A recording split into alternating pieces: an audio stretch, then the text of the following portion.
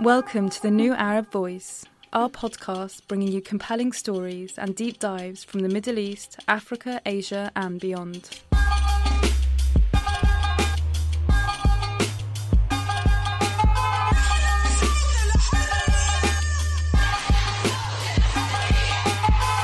Hello and welcome to the New Arab Voice. It's Friday the 25th of March. My name is Hugo Goodridge and I'll be your host today, coming to you from London. This week, the New Arab's Nick McAlpin explores the Israeli response to Amnesty International's apartheid report and examines how they're using online advertising to spread accusations and misinformation. There is an awareness of the cynical nature of the Israeli authorities with regards to trying to hide its crime of apartheid by using the allegation of anti-Semitism or supporting terrorism or other outlandish claims against a range of human rights organizations. It's not just Amnesty. And then Lise Mouvet dives into the rock climbing scene in Jordan and the country's first domestically produced climbing guide. The idea came to me when I was in Spain studying, and I used to go to climbing areas. And when I go there, the first thing is I want to do is to buy the book. Like, even though there's a lot of information online, it's different when you have the book because you have everything in front of you, in your hand. We need this for Jordan. But first, a quick look at the biggest headlines from the past week.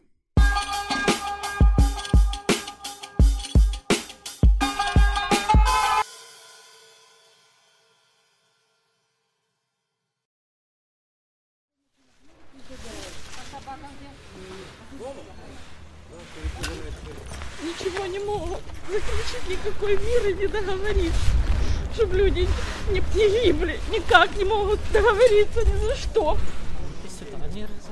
The war in Ukraine continues to dominate global events. Russia is continuing to assault various targets across the country, with the southern city of Mariupol witnessing some of the worst of the violence. On March 16th, Russian forces bombed a theatre in Mariupol, where more than 1,000 civilians were sheltering. Eyewitnesses at the scene have claimed that around 300 people were killed in the brutal attack. The head of the UN Human Rights Mission in Ukraine, Matilda Bogno, has said that the persistent Russian bombing of civilian areas amounts to war crimes. Further north, near the capital Kyiv, Russian forces have become bogged down. Morale and supply issues are reportedly taking their toll on the Russian forces, who are also facing persistent counterattacks by the defending Ukrainian forces. Reports from the country have claimed that Ukrainian defenders have recaptured several areas west of the capital. While fighting continues on the ground, world leaders are pursuing diplomacy and issuing numerous warnings to the Russian government. NATO leaders met this week in Brussels for an emergency summit where the US President Joe Biden hailed the unity of the NATO nations. Putin was banking on NATO being split. My early conversation with him in December and early January was clear to me he didn't think we could sustain this cohesion. NATO has never been more united than it is today. Putin is getting exactly the opposite what he intended to have as a consequence of going into Ukraine. We've built that same unity with the European Union and with the leading democracies of the G7, in the G7. He also warned President Putin that there would be consequences if chemical weapons were used by Russian forces. We would respond. We would respond if he uses it. The nature of the response would depend on the nature of the use. Ahead of the NATO summit, Turkey called for ramped-up efforts to achieve a ceasefire in Ukraine and vowed to continue its, quote, mediation and facilitation work between Moscow and Kyiv. NATO member Turkey shares a maritime border with Ukraine and Russia and has good ties with both. While supporting Ukraine and criticizing Russia, Ankara has also opposed sanctions on Moscow and launched mediation efforts.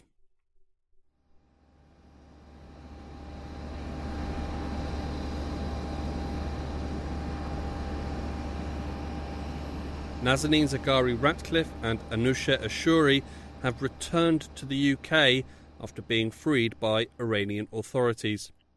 The pair had been held as political prisoners in the country for 6 and 5 years, respectively. UK Foreign Secretary Liz Truss confirmed that with diplomatic assistance from Oman, London and Tehran had, in parallel, resolved a £394 million debt dating back to the 1970s and the era of the Shah of Iran. Speaking at a press conference, Nazanin expressed her frustration at the failure of numerous British governments to secure her release. But I was told many, many times that, we're going to get you home. That never happened. So there was a time that I felt like, do you know what? I'm not even going to trust you because I've been told many, many times that I'm going to be taken home. But that never happened. I mean, how many foreign secretaries does it take for someone to come home? 5. It should have been one of them eventually. So now here we are. What's happened now should have happened 6 years ago. Countries across the world and international bodies have expressed their dismay after the Taliban ordered girls' secondary schools in Afghanistan to shut on March 23rd, just hours after they reopened. Turkey said it regrets the Taliban's announcement that high schools in Afghanistan would remain closed for girls and called on the hardline Islamist group to allow education for all. The US joined the condemnation. And we join millions of Afghan families today in expressing deep disappointment and condemnation with the Taliban's decision not to allow women and girls to return to school above grade 6. State Department spokesman Ned Price speaking. The head of the UN's educational organisation UNESCO also strongly criticised the Taliban's actions, labelling the move as, quote, a major setback. The Afghan Education Ministry offered no clear explanation for the shift, even as officials held a ceremony in the capital Kabul to mark the start of the academic year, saying it was a matter for the country's leadership. Syrian President Bashar al-Assad made a controversial trip to the UAE on March 18th, which marked his first visit to an Arab country since Syria's civil war erupted in 2011, leading to hundreds of thousands being killed in brutal regime assaults on opposition areas. In a statement posted on its social media pages, the Syrian presidential office said that Assad met with Sheikh Mohammed bin Rashid Al Maktoum, Vice President and Prime Minister of the UAE, and the ruler of Dubai. The two discussed expanding bilateral relations between their countries. The visit is one of the clearest signals yet that some Arab states are willing to re-engage with Syria's once widely shunned regime, although many Arab states, led by Qatar, remain opposed to normalising Assad. Syria was expelled from the 22-member Arab League and boycotted by its neighbours after the conflict broke out 11 years ago. For more of the latest news and analysis, head over to the New Arabs website.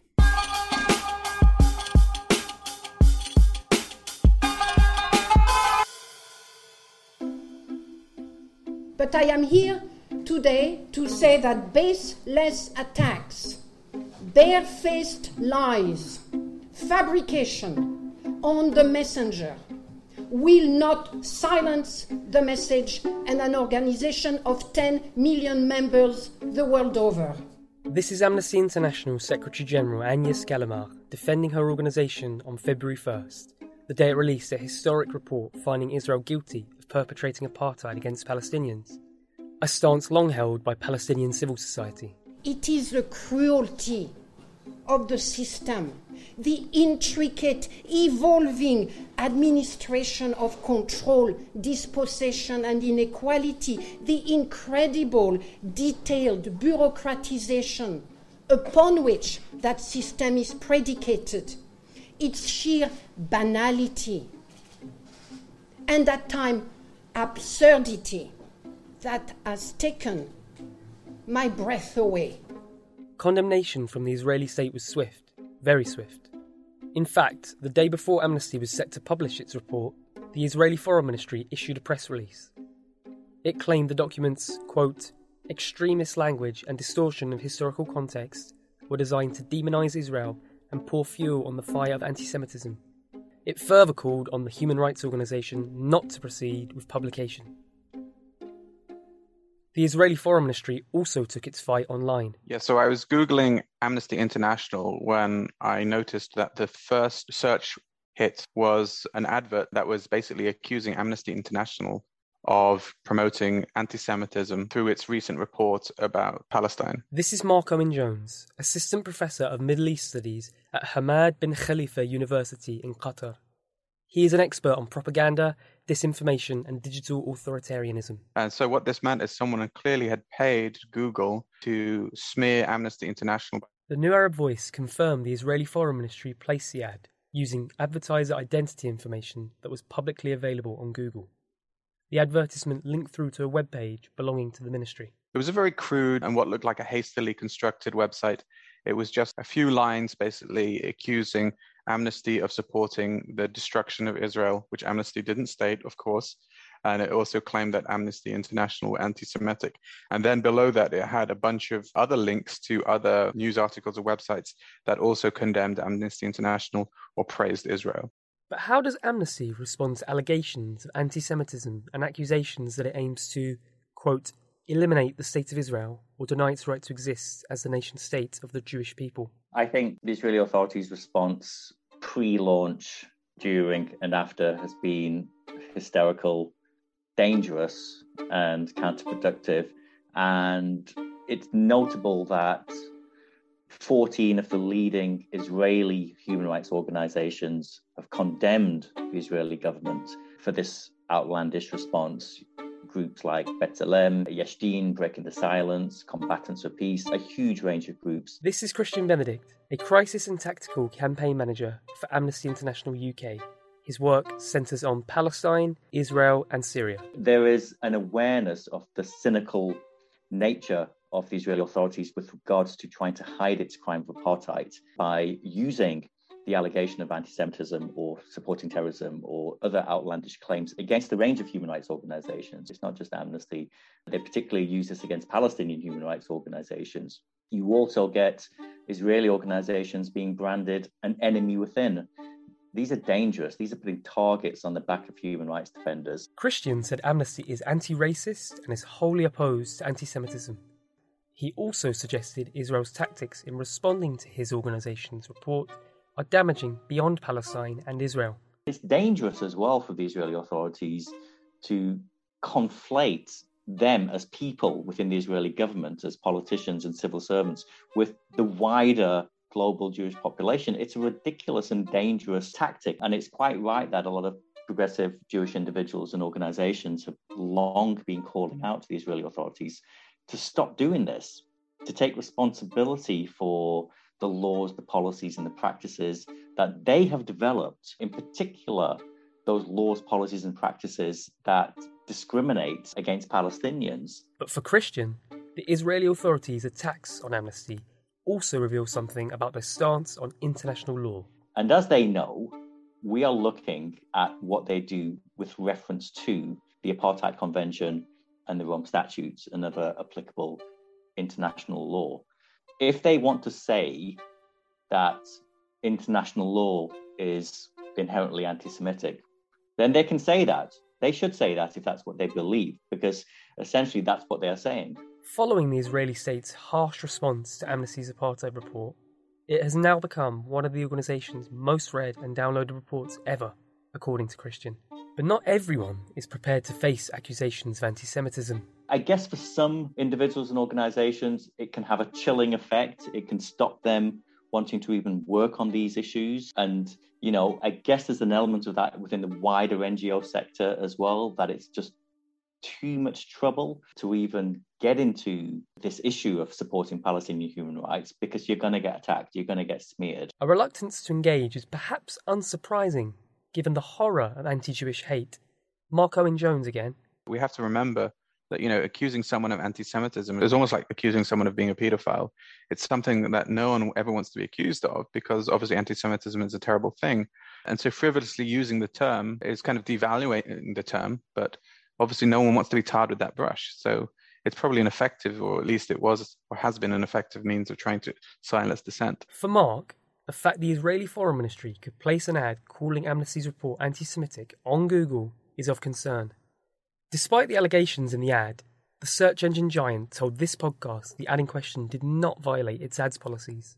Just because something is within a company's policies, it doesn't mean those policies are sound, right? It's a kind of redundant argument, because what it shows then is that Google's policies for advertising are not fit for purpose, because no company should allow a government to use their platform to spread propaganda that comes at the expense of people's lives and livelihoods. Mark also believes the ad having been permitted on Google search shows that big tech firms are motivated by profit. Crucially, I think it highlights an element of political bias. I don't think any regime would have been able to do that. I doubt the Burmese regime would have been able to take out an advert criticizing a report that was documenting abuses against its population. I think the same would be true now if we saw Vladimir Putin trying to do the same thing. It just wouldn't be acceptable. But why does he feel a similar ad from the Myanmar authorities would have been treated differently? I mean, I think big tech companies, they naturally align themselves with US foreign policy, and that's not necessarily to blame them. I mean, I think they should be doing more about human rights and morality. I think everyone should. But big tech companies are just going to follow the lead, for the most part, of their government. And if the government has a friendly relationship with a particular state, whether it's Israel or Saudi Arabia, then those companies are going to feel absolutely vindicated in doing business with them. It's only when the political relationship between Israel and the US is soured that Google then will seriously consider, for example, not allowing them to advertise. This is the nature of it, unfortunately. Google sent us this reply. We are committed to providing a safe and positive experience for all our users, and do not allow ads or destinations that display misrepresentations such as clickbait, shocking content, or dangerous or derogatory content. We have robust and wide-ranging policies that all our advertisers must follow in order to advertise on our platforms. We have reviewed these ads carefully and found they do not breach our ad policies. Mark said he is not aware of Israel employing a Google ad campaign, like the one it used on Amnesty, against a human rights group before. So, why Amnesty? Christian again. I think there's a couple of things. One is that from their sense of the Israeli authorities who are watching this is, hold on a minute. It's not just Palestinian human rights organizations and civil society. It's not just Israel's leading human rights organization, B'Tselem, and other groups like Yesh Din. It's now Human Rights Watch and it's now Amnesty International. There was a pattern going on here. There was a momentum going on here. And we need to stop this before it gets any further. While Amnesty's findings are similar to Human Rights Watch and B'Tselem's separate 2021 reports, there is a key difference. Amnesty's research found Palestinians suffer under Israeli apartheid, not only in occupied Palestine, but also within Israel and as refugees abroad. And I think that's alarmed a lot of people in the Israeli authorities who were, I wouldn't say content, but could manage criticism with regards to the treatment of Palestinians within the OPT.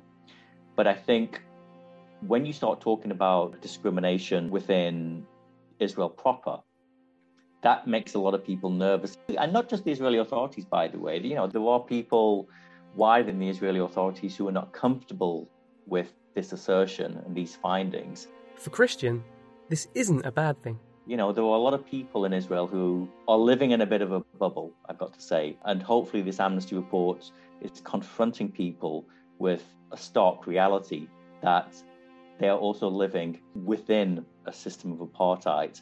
And you may not always see that if you live a privileged existence. If you are benefiting from a system of inequality, you may not always see that. A lot of people do. A lot of Israeli people see it, and there has been a lot of support for this report. But I think, going back to the Israeli government, I think that's one of the worrying things, that it's generating this conversation, and they are seeing that you're going to see a momentum towards more acceptance that what Israel is doing is committing the crime of apartheid. While Amnesty's report is heavily critical of the Israeli state, it also makes a series of recommendations for ending the system of apartheid. For example, the organisation calls on Israel to stop its 15-year-long blockade of the Gaza Strip, which has had a devastating impact on Palestinian civilians living there. But Amnesty has not had the opportunity for dialogue with the Israeli authorities, according to Christian. They haven't wanted to engage with us, including in the development of the reports. And that's a standard for Amnesty when it's developing research, that we engage with relevant governments in question. We did write to the Israeli authorities, and there was still an open invitation to the Israeli authorities to engage with us. They haven't wanted to at this stage. Let's see how things develop down the line. But at the moment, they haven't wanted to. They've been more focused on trying to smear Amnesty and essentially frantically call on other states to push back against Amnesty as well and smear Amnesty. The Israeli reaction hasn't been limited to words. There has been a move towards stripping Amnesty's Israeli wing of its tax-exempt status. A spokesperson for the NGO's Tel Aviv branch said no measures have been taken against it as of March 13th, but added that the Israeli parliament was considering sanctions. Christian said Amnesty has faced numerous issues from Israeli officials over the years, including regarding its tax status. It's not unexpected. There was a risk assessment developed before this campaign. Amnesty Israel staff were part of that process. And, we're keeping an eye on it. We've got security teams who keep an eye on these sorts of things. And we are raising these issues with other states and with UN mechanisms as well. Nothing at this stage has happened yet. There's a question for the Israeli government in terms of how far do they want to go in maintaining this authoritarian system of repression and domination against Palestinians. How far do they want to go to maintain that? Allegations of smear campaigns against critics and efforts to silence opposition have not been limited to major human rights organisations. Pro-Palestine activists have also found themselves in the crosshairs. Shahid Abu Salama is a Palestinian from Gaza and an associate lecturer at Sheffield Hallam University in the UK. Shahid said multiple complaints were made about her, beginning soon after she created a viral Twitter thread in December 2021. She was defending a student at another university who faced accusations of anti-Semitism over a placard reading, "Stop the Palestinian Holocaust." It is unknown who made the complaints against Shahid. So then I wrote, I understand why a first-year university student used Holocaust when thinking of Israel's repeated bombardment of Gaza, or the killing of a Samuni family or the Wabsha family. Maybe she thought she'd garner European sympathy for Palestine by evoking the Never Again slogan. However, I wouldn't use such a politicized word, often used to justify the racist state of Israel. Its use, as this shows, distracts attention from the Zionist practices and crimes of settler colonialism and ethnic cleansing against the Palestinians. Shahid included 3 hashtags, Save Sheikh Jarrah, Save Beta, and Save Gaza, which she and many others regard as ongoing cases of ethnic cleansing against Palestinians. The associate lecturer added, There is more moral clarity now about past events, a clarity that I wish existed for the Palestinian people, for what we experienced since 1948 as ongoing Nakba, and others called gradual genocide. But since then, moral dissonance has ruled over our seemingly post-colonial world. The result is a hierarchy of human rights, of lives and of deaths, according to where the oppression is taking place, perpetuated by who, and falling upon whom. Shahid received an outpouring of solidarity on social media from users of the hashtag in support of Shahid, and she strongly rejects any suggestion that her defence of the student's sign was anti-Semitic. There wasn't a denial of what happened to the Jews in that statement. There wasn't a denial to the Nazi crimes against any of the persecuted people under Nazism. Shahid addressed concern about use of the word Holocaust directly. Holocaust was used in conjunction with the Armenian genocide as well, repeatedly. Is that anti-Semitic? On February 2nd, 2021, less than a year before the first complaint was made against Shahid, her university adopted the controversial International Holocaust Remembrance Alliance, or IHRA, working definition of anti-Semitism. She considers this definition to relate more to defending Israel and combating anti-Semitism. To understand this, you only need to know that 7 of 11 examples listed under the Ayat Shari'a definition are to do with the Israeli state. One of them says calling Israel a racist endeavor is potentially anti-Semitic. So basically, under the Ayat Shari'a definition, I am by definition anti-Semite. And this is unacceptable and outrageous, because this is the definition of our experience under Israel's settler colonial regime, an apartheid regime that has been just condemned by one of the world's leading human rights organization, Amnesty International. Before it was accepted at Sheffield Hallam last year, Shahid had worked to oppose the IHRA definition, which she believes is racist and aims to silence and demonise Palestinians. She fought alongside members of the University and College Union, UCU. And I was then one of the leading students and working with the UCU in order to oppose the Ayat Shari'a, because I understood that people like me are going to be most vulnerable. And guess what? My case literally proved that the Palestinian academics and students are going to be the first victims falling for this Ayat Shari'a political tool. Shahid said the first complaint about her was considered against her as a student rather than a staff member.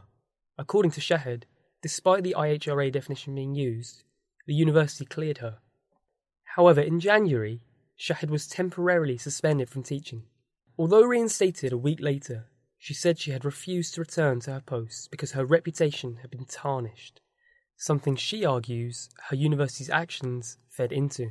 And I demanded that the investigation must be dropped. A week later, I meet again with Human Resources of Sheffield Hallam University, and I present my case against the allegations that were mounted against me in the name of anti-Semitism. And once the university heard my story, they immediately said, let's end that once and for all. And I was just assured that the investigation is not going ahead and that I am basically clear. But Shahid wasn't alone in her fight. She received assistance from the European Legal Support Centre, an organisation that helps pro-Palestine activists. But that wouldn't have been achieved without the amazing and international show of solidarity that spoke up in my support. And this network was very varied and very grassroots. I mean, I'm thinking, of course, like of so many segments, whether the students, whether the community from Palestine to the UK, whether the UCU, whether also the ELSC. Now, Shahid is working alongside her local UCU branch to call for a moratorium on the IHRA definition and a public apology from her university acknowledging the harm, including mental harm, she has suffered throughout the affair. But Shahid says she continues to face attacks. And it's horrifying. I shouldn't go to campus and feel unsafe. I shouldn't feel unsafe in my home. I shouldn't feel unsafe anywhere, wherever I go. And this is serious. I'm receiving bullies and trolls trolling me on all social platforms and my email, threats as well. And these cannot be taken lightly. We are talking here about a human case that is probably more important to Sheffield Hallam than its own reputation. And it would probably actually serve its reputation if they finally stand at the right side of history. The New Arab Voice was sent this by Sheffield Hallam. We have a duty to fully consider any concerns or allegations about students or staff that are brought to our attention and have robust policies and processes in place to help us do so. As a university, we uphold the principles of academic freedom and freedom of speech within the law. We are proud that our staff and students come from a diverse range of backgrounds with a wide range of views and beliefs and are committed to creating a welcoming and inclusive culture for all. The targeting of Shahid is not isolated. Pro-Palestine activists, particularly those with Palestinian heritage, are facing increasing attacks with accusations of anti-Semitism being frequent. Amnesty International's apartheid report is considered a leap forward in the fight for human rights in Palestine and Israel, and they intend to continue this work despite efforts from the Israeli government to dismiss the report. They can shout and scream all they want. All it does is show them as a state which is trying to entrench systematic racism, is trying to entrench apartheid, and is trying to silence human rights defenders. If that's the position they want to take, then fine, that's the position they take. It doesn't really affect our strategy, and we'll keep focused on our findings and our advocacy objectives going forward. The Israeli authorities can shout all they want.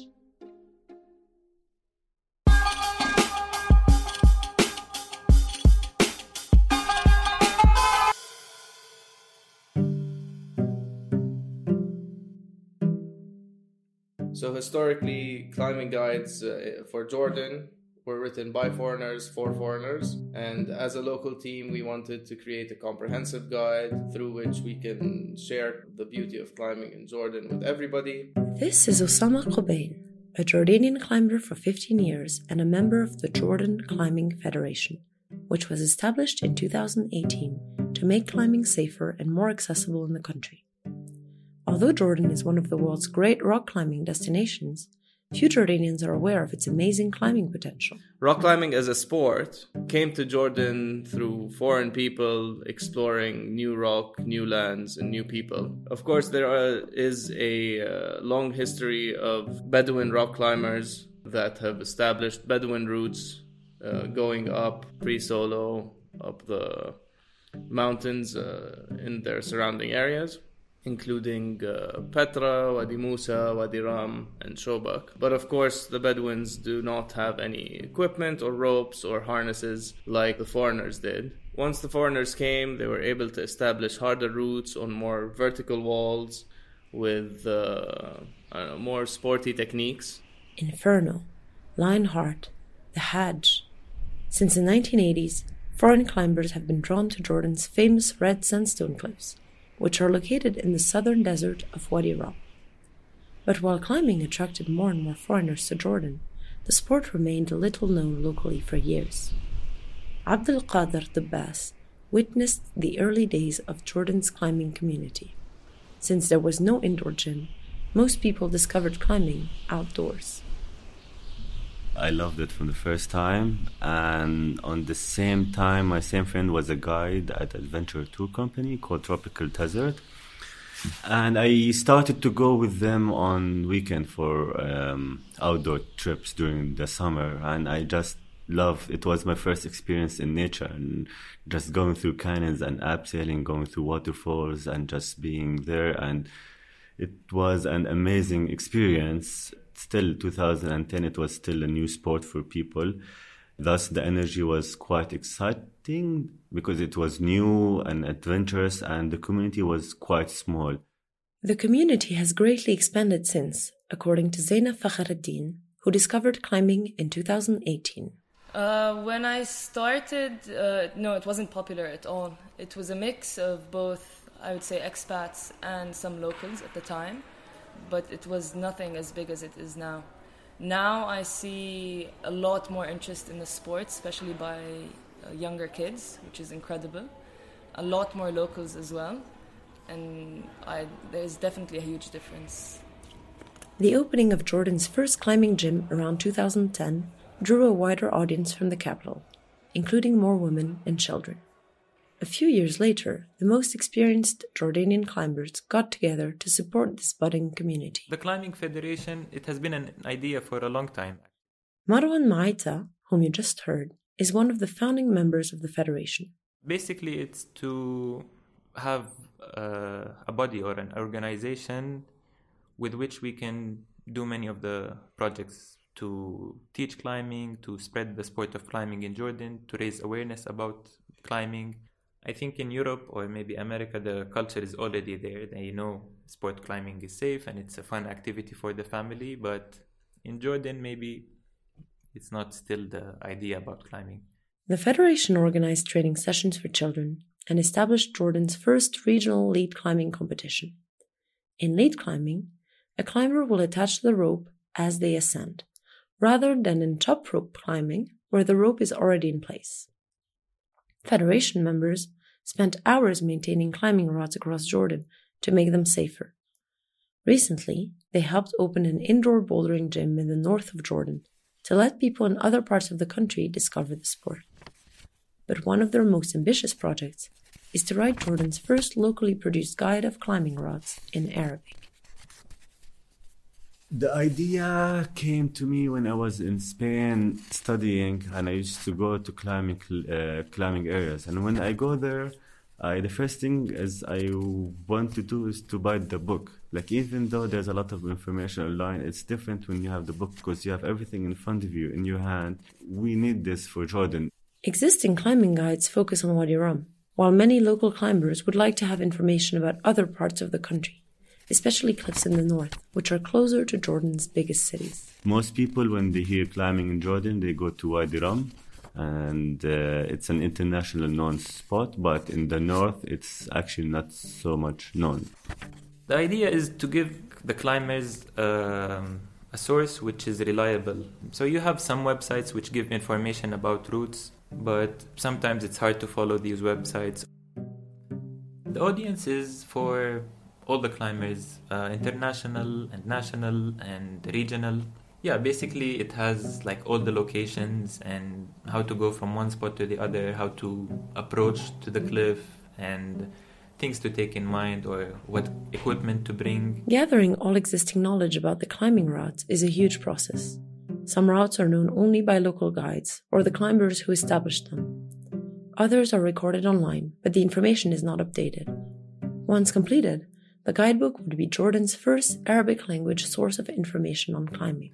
We want to put many of the classic climbs which are in Wadi Rum to also put them in Arabic. So you can find many sources online about those climbs, but no sources in Arabic. Work is still in progress to collect all the information contained in the guide. In the meantime, the climbing community continues to grow, and Jordan is earning increasing recognition as a hub for climbers from the region. On March 25, Amman's climbing gym hosted the second edition of its lead climbing competition, drawing participants from Palestine, Egypt, Saudi Arabia, Lebanon, and beyond.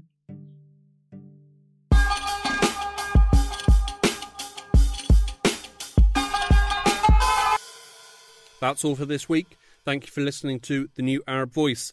This episode was produced by me, Hugo Goodridge, Nick McAlpin, and Lise Mouvet, with additional help from Rosie McCabe. Our theme music was by Omar El Phil. The New Arab Voice will be back in 2 weeks' time. Until then, you can find all our previous episodes on all major podcast platforms.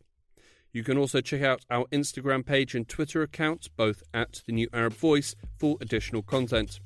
You can subscribe to the podcast so you never miss an episode, and you can also rate and review, which helps us spread the word. Don't forget to follow The New Arab on Facebook, Twitter and Instagram for all the latest news from the region.